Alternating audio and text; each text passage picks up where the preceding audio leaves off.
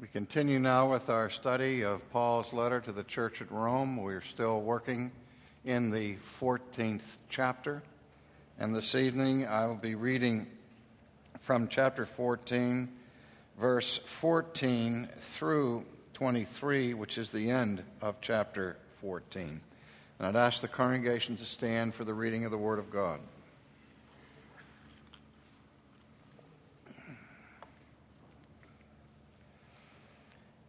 I know and am convinced by the Lord Jesus that there is nothing unclean of itself, but to him who considers anything to be unclean, to him it is unclean. Yet if your brother is grieved because of your food, you are no longer walking in love. Do not destroy with your food the one for whom Christ died. Therefore, do not let your good be spoken of as evil. For the kingdom of God is not eating and drinking, but righteousness and peace and joy in the Holy Spirit. For he who serves Christ in these things is acceptable to God and approved by men. Therefore, let us pursue the things which make for peace and the things by which one may edify another. Do not destroy the work of God for the sake of food. All things indeed are pure, but it is evil for the man who eats with offense. It is good neither to eat meat nor drink wine nor do anything by which your brother stumbles or is offended or is made weak. Do you have faith? Have it yourself before God. Happy is he who does not condemn himself in what he approves, but he who doubts is condemned if he eats, because he does not eat from faith. For whatever is not from faith is sin. Again, dear ones, you have just heard a recitation not of the opinions of an ancient Jewish scholar, but nothing less than the Word of God himself, which is given to us to reveal to us his character and what he requires of us. And he has, by his eternal right as God, the right to bind our consciences to obedience to his word. Let it be so with us. Please be seated. Let us pray. Again, our Father, as we examine this section of the epistle by which the apostle expounds on what it means concretely to love our neighbor, then the love that is to be manifest between both weak and strong in your body, the church, we pray that we may understand these things and be convicted of the truth of them. For we ask it in Jesus' name. Amen. It's a short passage that I've just read, which Paul continues his instruction that we examined last week about how the stronger brother is to respond to the weaker brethren in the church on matters that are adiaphorous, that is, that are matters that in and of themselves do not have ethical bearing.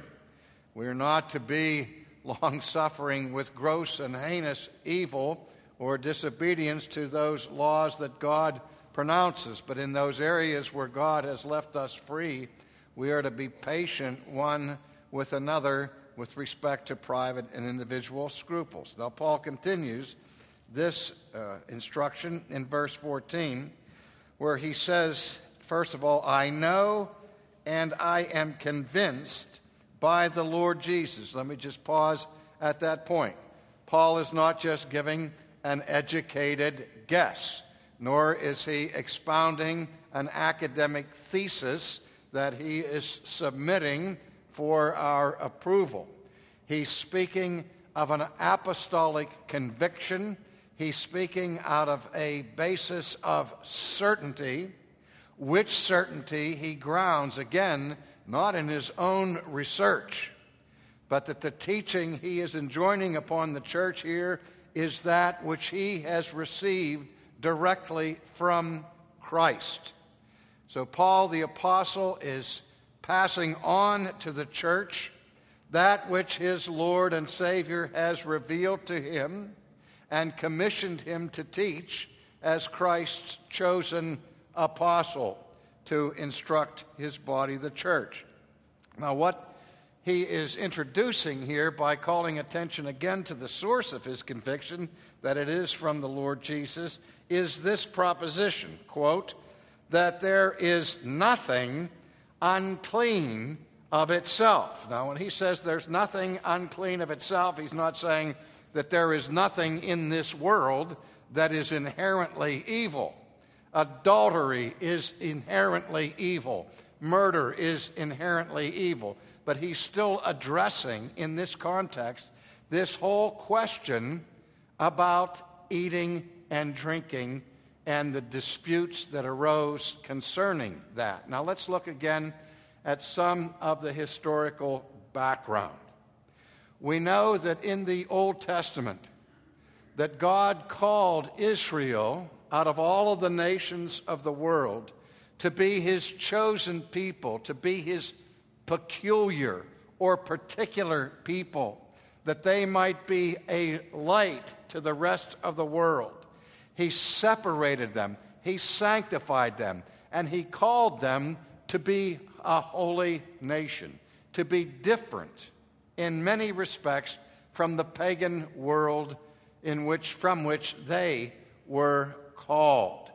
And so God had a unique relationship with the people of Israel, and he bound them to himself at Sinai by the giving of the law, the giving of the Ten Commandments that were the provisions of this covenant relationship that God entered into specially with the Jewish people.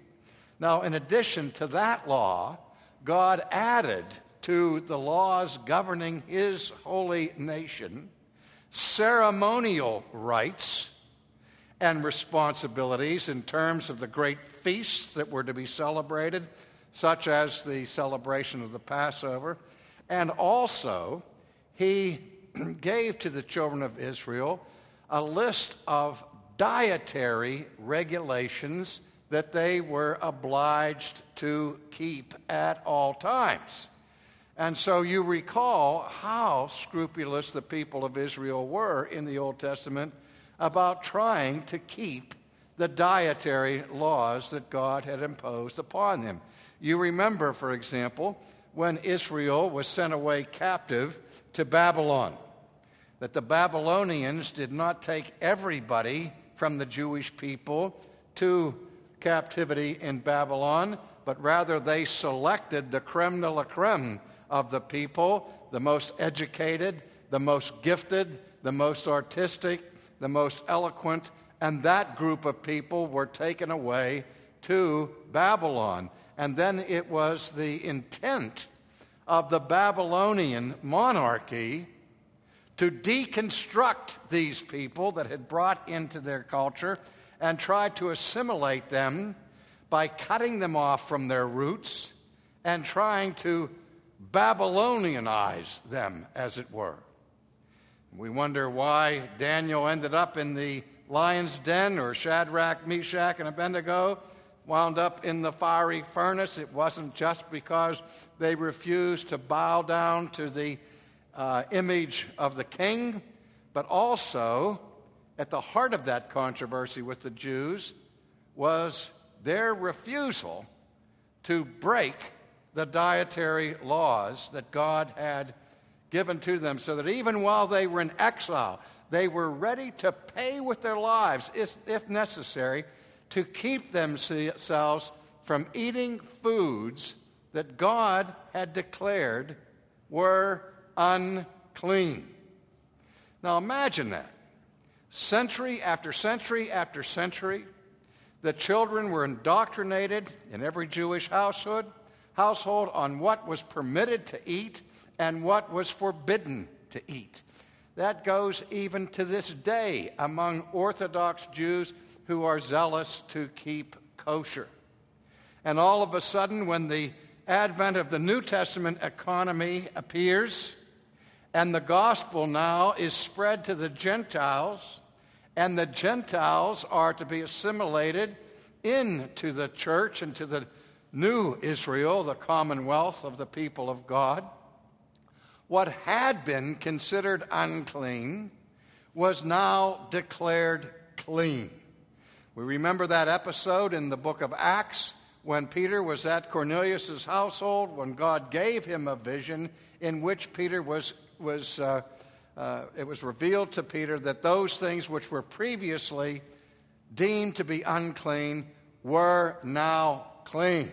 This whole issue provoked so much debate among the first generation of Jewish Christians particularly that it was necessary to call the first great council of the church the Council of Jerusalem, that addressed, as well as other matters, this whole question about what dietary laws would be continued to be imposed upon the Gentile community.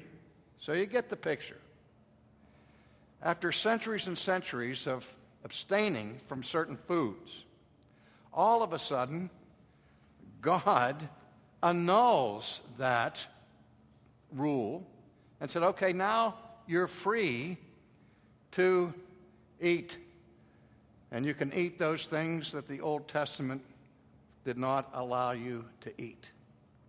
Now, nothing less than a specific revelation as Jesus gave to Peter at Cornelius' household would be enough to give them liberty of conscience to depart from that ancient tradition. And even Peter stumbled at it after being himself the one who was singled out by Christ to receive this annulment of the Old Testament passages and principles, that later on, under the influence and pressure of the so-called Judaizers who wanted to continue the enforcement of these things, he began to cave in until such point that the Apostle Paul not only disputed with Peter, but rebuked him publicly before the brethren until Simon again got his courage intact and agreed to maintain that which had been revealed to him there at Cornelius' household. Now, one of the problems that we have here is our understanding of the law of God. One of the problems that we face frequently in the church is the question, to what extent does the Old Testament law have any bearing upon our lives? Has the new covenant, with its accent on grace, completely freed us from obeying the Old Testament law? There are many in the church today who really believe and practice what is called antinomianism, where they believe that the Old Testament law has no claim whatsoever upon the New Testament Christian. We're no longer under that law. That is, we're no longer under the burden of it. We're no longer under the curse of it. But the question is, are we still to have our consciences influenced by the law of the Old Testament? Now, since the Reformation, Reformed theology has made a distinction which has a purpose which sometimes is not all that happy. The distinction divides the Old Testament law, like gall, into three parts. And by the way, there are three kinds of people in the world, right? Those that can count and those that can't. Which kind are you, sitting there shaking your head? All right. I just wanted to see if you were awake there for a second. But anyway, the three ways in which the Old Testament law is divided is among these three: the moral law, the ceremonial law, and the dietary laws. Now, the problem I have, and it's a little bit of a quibble, is to make that distinction, to distinguish the moral law from the ceremonial law and the dietary law. The reason for the distinction is this. What the church is saying is that there are certain laws in the Old Testament that are no longer applicable to the New Covenant Christian, including the dietary laws, the ceremonial laws. In fact, we don't slaughter animals and offer on sacrifices. In fact, if we were to do that, we would be denying the perfect finished work of Jesus who fulfilled all of those things. So that we understand that the ceremonies of the Old Testament have been abrogated. They've been fulfilled in Christ and therefore have been set aside. Likewise, we see in this context the abrogation of the dietary laws of the Old Testament, which are no longer binding on the New Testament Christian. But the third element that is called the moral law, it is argued that it remains intact, and we are still bound by the moral law of God. Now, here's where the quibble is with me.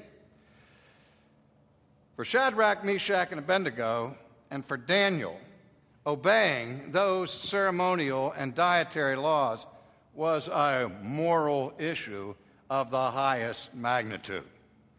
And so we have to understand that to the Jew in the Old Testament, keeping every aspect of the law was of great ethical and moral consequence for them. And so we have to be careful when we make distinctions like the one I just went through about the three dimensions of the Old Testament law. There is another element that faces us here in this first sentence with respect to the abrogation of any law of the Old Testament. Is it not true that the law of God reflects His character, His holiness? The historical context in which He gave all of these laws was this, when He called this people to Himself and He said, "Be ye holy, even as I am holy." And we understand that God's law is not arbitrary. He didn't just go off into a corner and write up a list of do's and don'ts just for His own amusement. But He has a holy and sacred purpose for every law that He legislates. And that law, we understand, in some way comes out of His character. Now, the next question is this: is not the nature of God and His character immutable? And we would say, with the church of all ages, that one of the attributes of God that can never be negotiated is that He is immutable. He doesn't change. Well, do you see the problem? If the law reflects His character never changes, then how is it possible that these laws of the Old Testament could ever be abrogated? Well, to answer that question, sometimes I ask you questions that you're not even asking, but in case you are, in case you ever do, try to deal with these, because these are the issues that come up with a text like this. And so here is how we would answer that. In the first place, we see that the New Testament does in fact abrogate certain laws of the Old Testament, and that it is God Himself who abrogates it. And so if God abrogates a law, then, dear friends, it is abrogated. But again, we go back to this question of, does that not then cast a shadow on His immutable character? Not necessarily. Here's where the theologians arrive for the rescue by coming with fine distinctions, which are the prerogatives of all theologians. In theology, with respect to the moral law of God, we make a distinction between two kinds of law: God's natural law and God's purposive law. Now, that can be a little bit confusing, so let me take a moment or two to explain the significance of that distinction.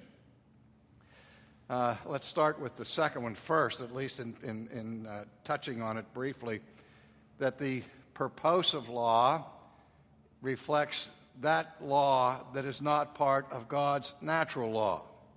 Now, what is misleading about that is that all of God's law is purposive in the sense that he has a sacred and holy purpose for every law that he ever legislates.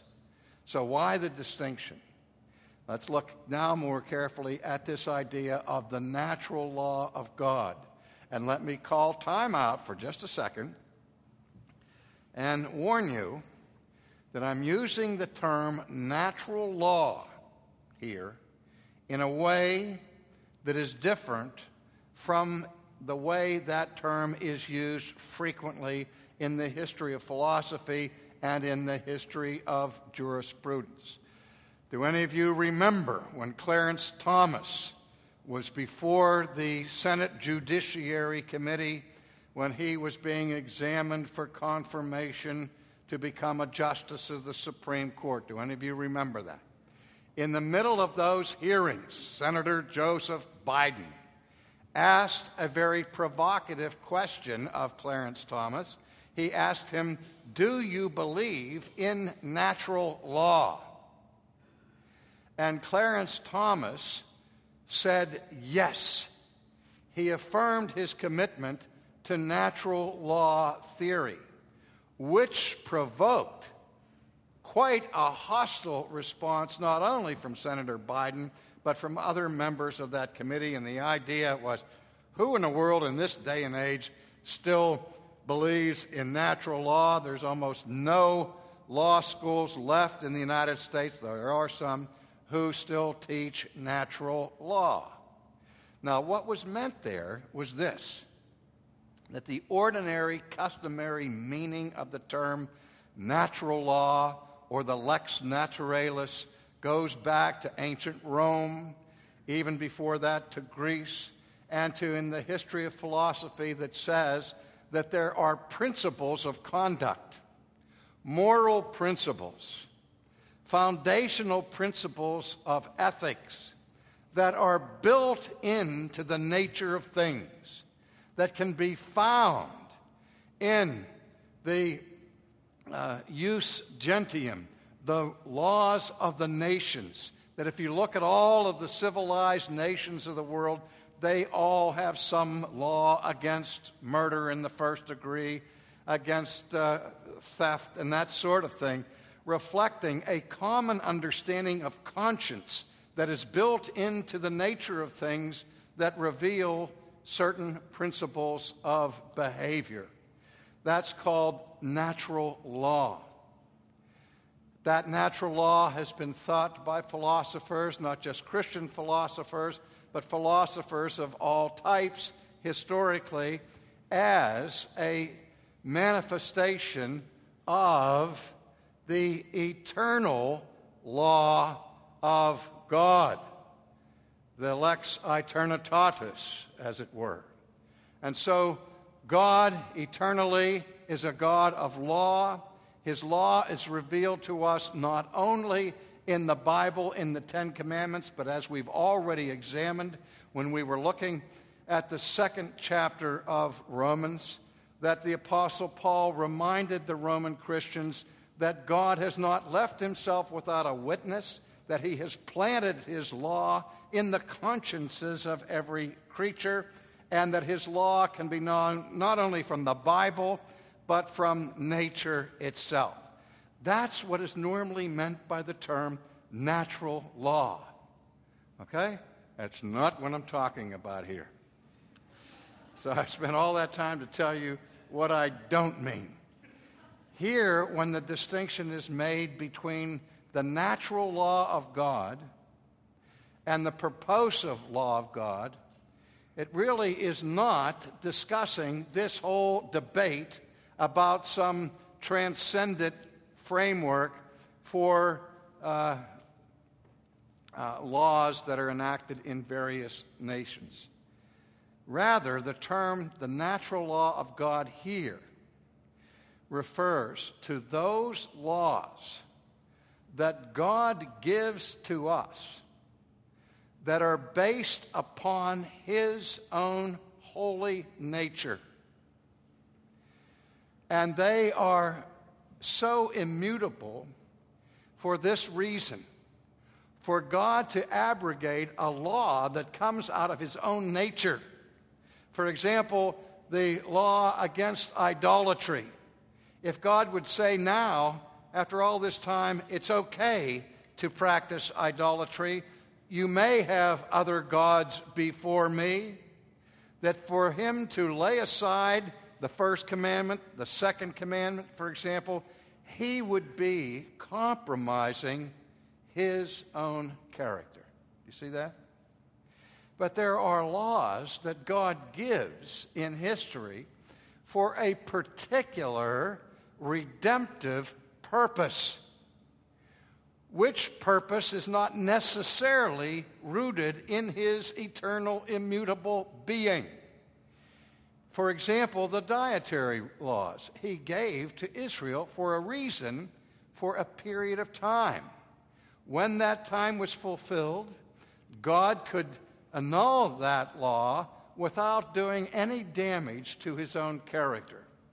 God's character was no way compromised when he put an end to the offering of bulls and goats in the ceremonial rites of the Old Testament. I hope we understand that distinction, because many people in the first century did not understand it, and they struggled because they had spent their whole lives being careful not to eat certain foods, not to drink certain things. And again, the problem was exacerbated in the Gentile community, as I mentioned last week, when pagans had pagan religions in which both wine and meat were used in the pagan sacrifices. Wine was used as an oblation that was offered to the pagan deities in an action of idolatry, and food was offered, meat was offered on the altars for the deity. Now, in these rites, the deities didn't come down from Mount Olympus or from somewhere and drink the wine and eat the meat.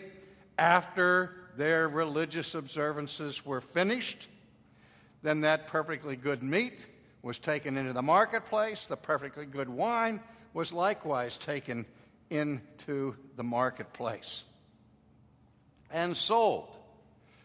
And some Christians liked the bargain prices that these things were being sold, and others said, how can you sit there and eat meat that is so tainted by having been used at one point for a pagan rite? How can you drink the wine that has been used in an offering to a pagan god or goddess? That was what the issue was. By the way, the issue with respect to wine in the first century church was not an issue about wine itself, about whether it was okay to drink wine. It was an issue over whether it was okay to drink wine that had been used in pagan ceremonies. That's what the issue was here.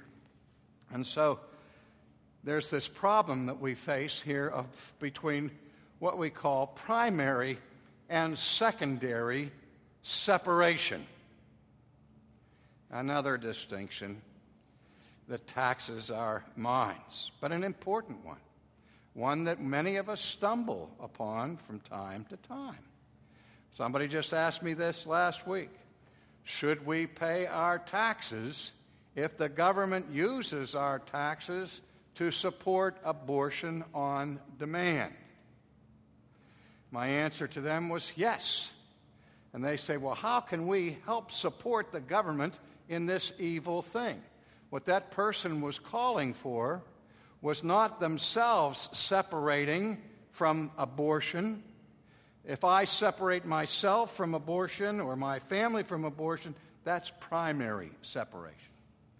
If I separate myself from anybody that has anything to do with abortion, that's secondary separation. Do you see the difference? And if we are consistent in secondary separation from evil, dear friends, we would have to leave the planet, because there's no way to keep ourselves unscathed in a secondary way from what the rest of the world does. If I pay a merchant for his cloth and then he takes what I pay him for his suit and goes out and uses it in some ungodly way, I'm not responsible for what he does with the money after I give it to him, as I am not responsible for what a corrupt government may do with my taxes after I pay them. That's the difference between primary and secondary separation. But again, this was a real matter of conscience in the early Christian community. Now, Paul says here that there is nothing, that is, with respect to food and drink, that is unclean of itself. That none of these issues of food and drink have to deal with intrinsic uncleanness. The only reason why some of these foods had been declared unclean by God is not because they were intrinsically dirty, but because extrinsically God had declared them not to be used. Again, as part of his program to make his Jewish people clearly different, both internally and externally, to the watching world. And so Paul's principle is, again, we're not talking about things that are inherently sinful or not. But again, he repeats this principle, which he will again later. But to him who considers anything to be unclean, to him it is unclean. I mentioned the illustration last week of ping pong, and my former colleague who began to believe that he was sinfully addicted to too much ping pong, but he didn't want to go to the next step and say ping pong is inherently evil and no one ought to ever be engaged in the playing of that sport. Now, what is the principle is that nobody should be so engaged in the playing of ping pong that they neglect their family and they neglect their work and all the rest. It's like golf. There's a principle here. Men who play golf and shoot over 80 are neglecting their golf. Guys who play golf and shoot under 80 are neglecting their work.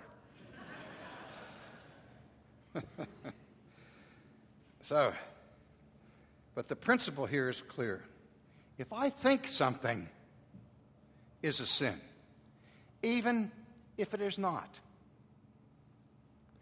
but I believe it to be a sin. If I think that this food is prohibited from God, even if God does not prohibit it, and I think that God has prohibited, and then I go ahead and eat it, then I have committed a sin. Why? Because I did something I believed wrongly and erroneously, ignorantly, but nevertheless, I believed was sin. And so the sin is not eating the food or wearing the lipstick or playing ping pong. The sin is found in doing something that you thought was evil. In a word, you acted against your conscience. Again, we remember Luther at the Diet of Worms when he was called upon to recant of his writings and of his teaching before that imperial hearing. He replied, as you remember, "Unless I am convinced by sacred scripture or by evident reason, I cannot recant." Why?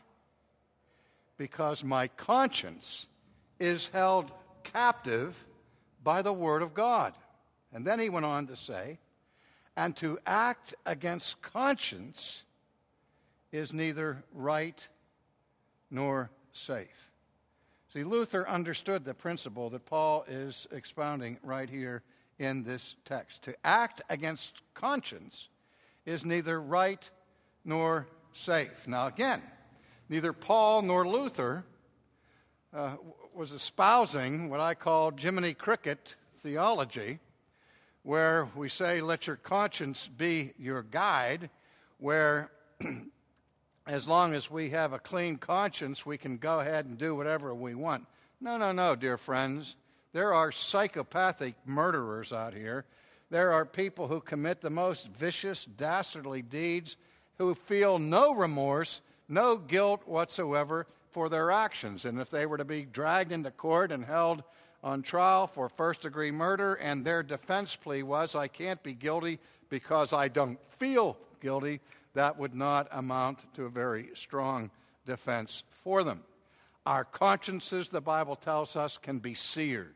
Our consciences can be distorted. As I've told you before, Jeremiah rebuked the children of Israel for their repeated sins because he said they had the forehead of the harlot, meaning they had lost the capacity to blush. They had sinned so often, so hardened their hearts, that they no longer felt any pangs of guilt when they sinned. That did not excuse them. The fact that their conscience said it was okay did not mean it was okay. So we can't reverse these here. That if your conscience says, go ahead and do it, that you're free to do it.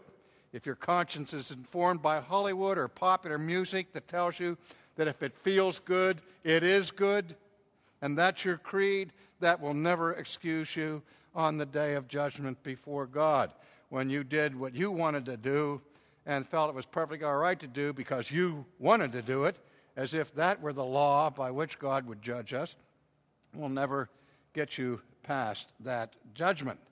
It's the flip side that Paul's concerned about here. That if, on the other hand, my conscience tells me that something is evil, even if my conscience is not properly informed, it's a misinformed conscience. But nevertheless, if it's there, I may not act against it. It's not right to do something you believe to be sin, is what Luther was saying. And it's not safe to do something that you believe to be sin. To him who considers anything to be unclean, to him it is unclean. And so far, I've now been able to manage to work our way through one complete verse of chapter 4. So let's press on to verse 15. Yet if your brother is grieved because of your food, you are no longer walking in love. Do not destroy with your food the one for whom Christ died. Remember, you're the stronger brother. You know it's okay to eat that food, but you don't parade your freedom in the face of your weaker brother who is convinced that it's not proper to eat that food. You be sensitive. You be careful of the weakness of your brother in his scrupulosity, as we talked about last week. Don't destroy with your food the one for whom Christ died. This is your brother or sister in the faith here who's walking around with this misinformed conscience and has this uninformed scruple about eating meat and drink.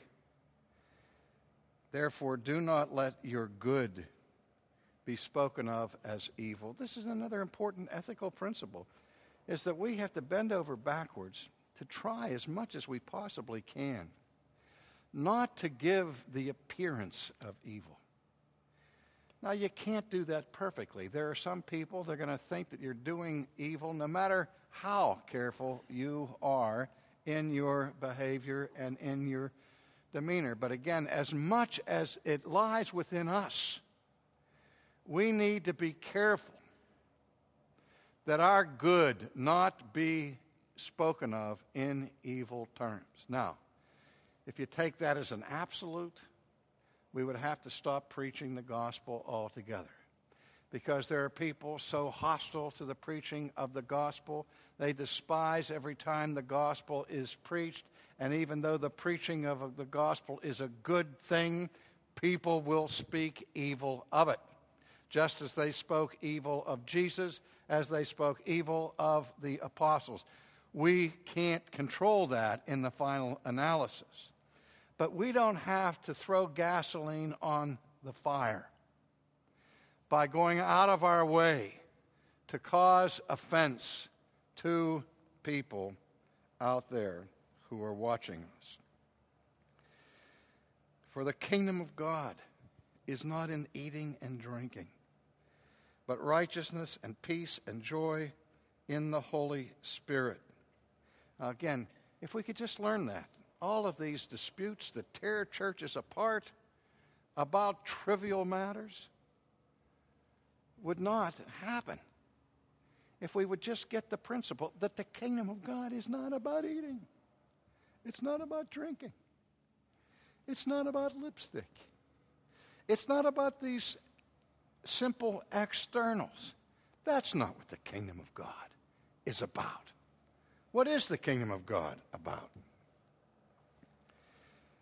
Righteousness and peace and joy in the Holy Spirit. Real quickly, let me mention that triad of virtues that describes what the kingdom of God is about. First of all, it's about righteousness. And I wish I had time for 3 lectures on that. Because, as I've said to you before, you listen to the jargon of the Christian community. You listen to the piety that we hear in the church. And the goal that people have as Christians is to be pious or to be spiritual. The goal of the kingdom of God is not spirituality. The goal of your Christian life is not spirituality. Now, don't misunderstand me. Spirituality is a good thing, but it's not the goal. It's a means to the goal. What the goal of the Christian life is, beloved, is righteousness. That's what we're supposed to be seeking. That's what we're supposed to be striving for, to be righteous people. And you say, wait a minute, that's what the Pharisees did. They were the ones who majored in the pursuit of righteousness. We're not going to be Pharisees, are we? Going out there parading our righteousness and exhibiting this attitude of being holier than thou, everybody else. No. It was Jesus who said, seek first the kingdom of God and his righteousness. And all these things will be added unto you. Priority number 1, protos, not first in a list of temporal things, but first in terms of importance is the pursuit of the kingdom of God and his righteousness. It's the same Jesus who said, unless your righteousness exceeds that of the scribes and the Pharisees, you will no wise enter the kingdom of God.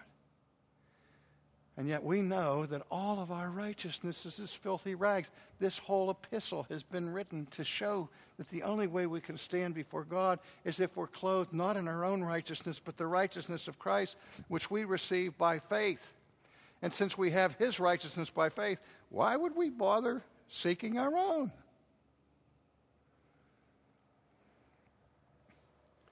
Because justification is not the end of the Christian life, it's the beginning.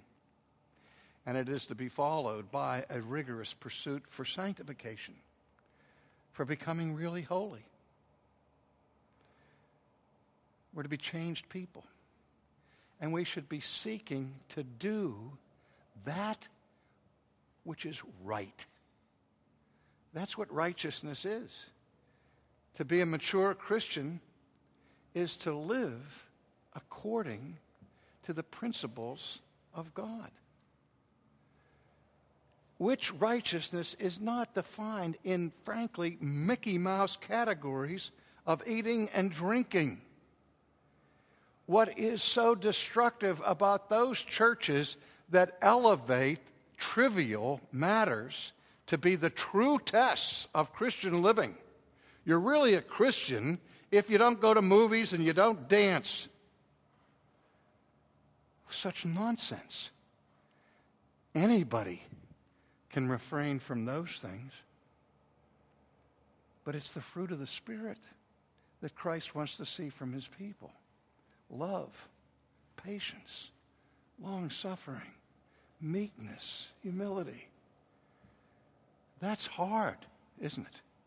But that's what righteousness is about. And Paul's reminding the people, he's really saying to the church at Rome, grow up.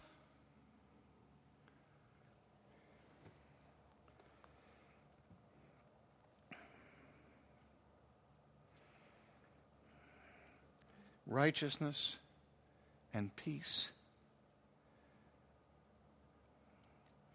You know, there's the false peace of which Jeremiah spoke, with the false prophets cried, peace, peace, when there is no peace.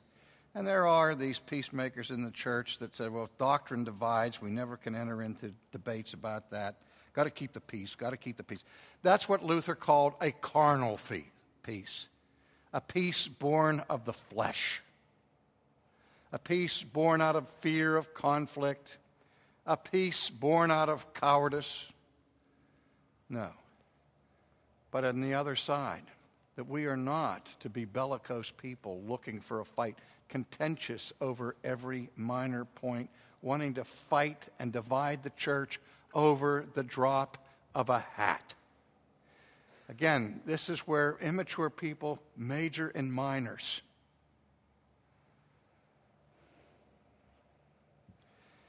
Paul said, the kingdom of God's about righteousness. The kingdom of God is about a godly peace. And the kingdom of God is not made up of a company of sourpusses. Somebody said to me at the door today, I told my wife this when I got home, I said, I can't believe it.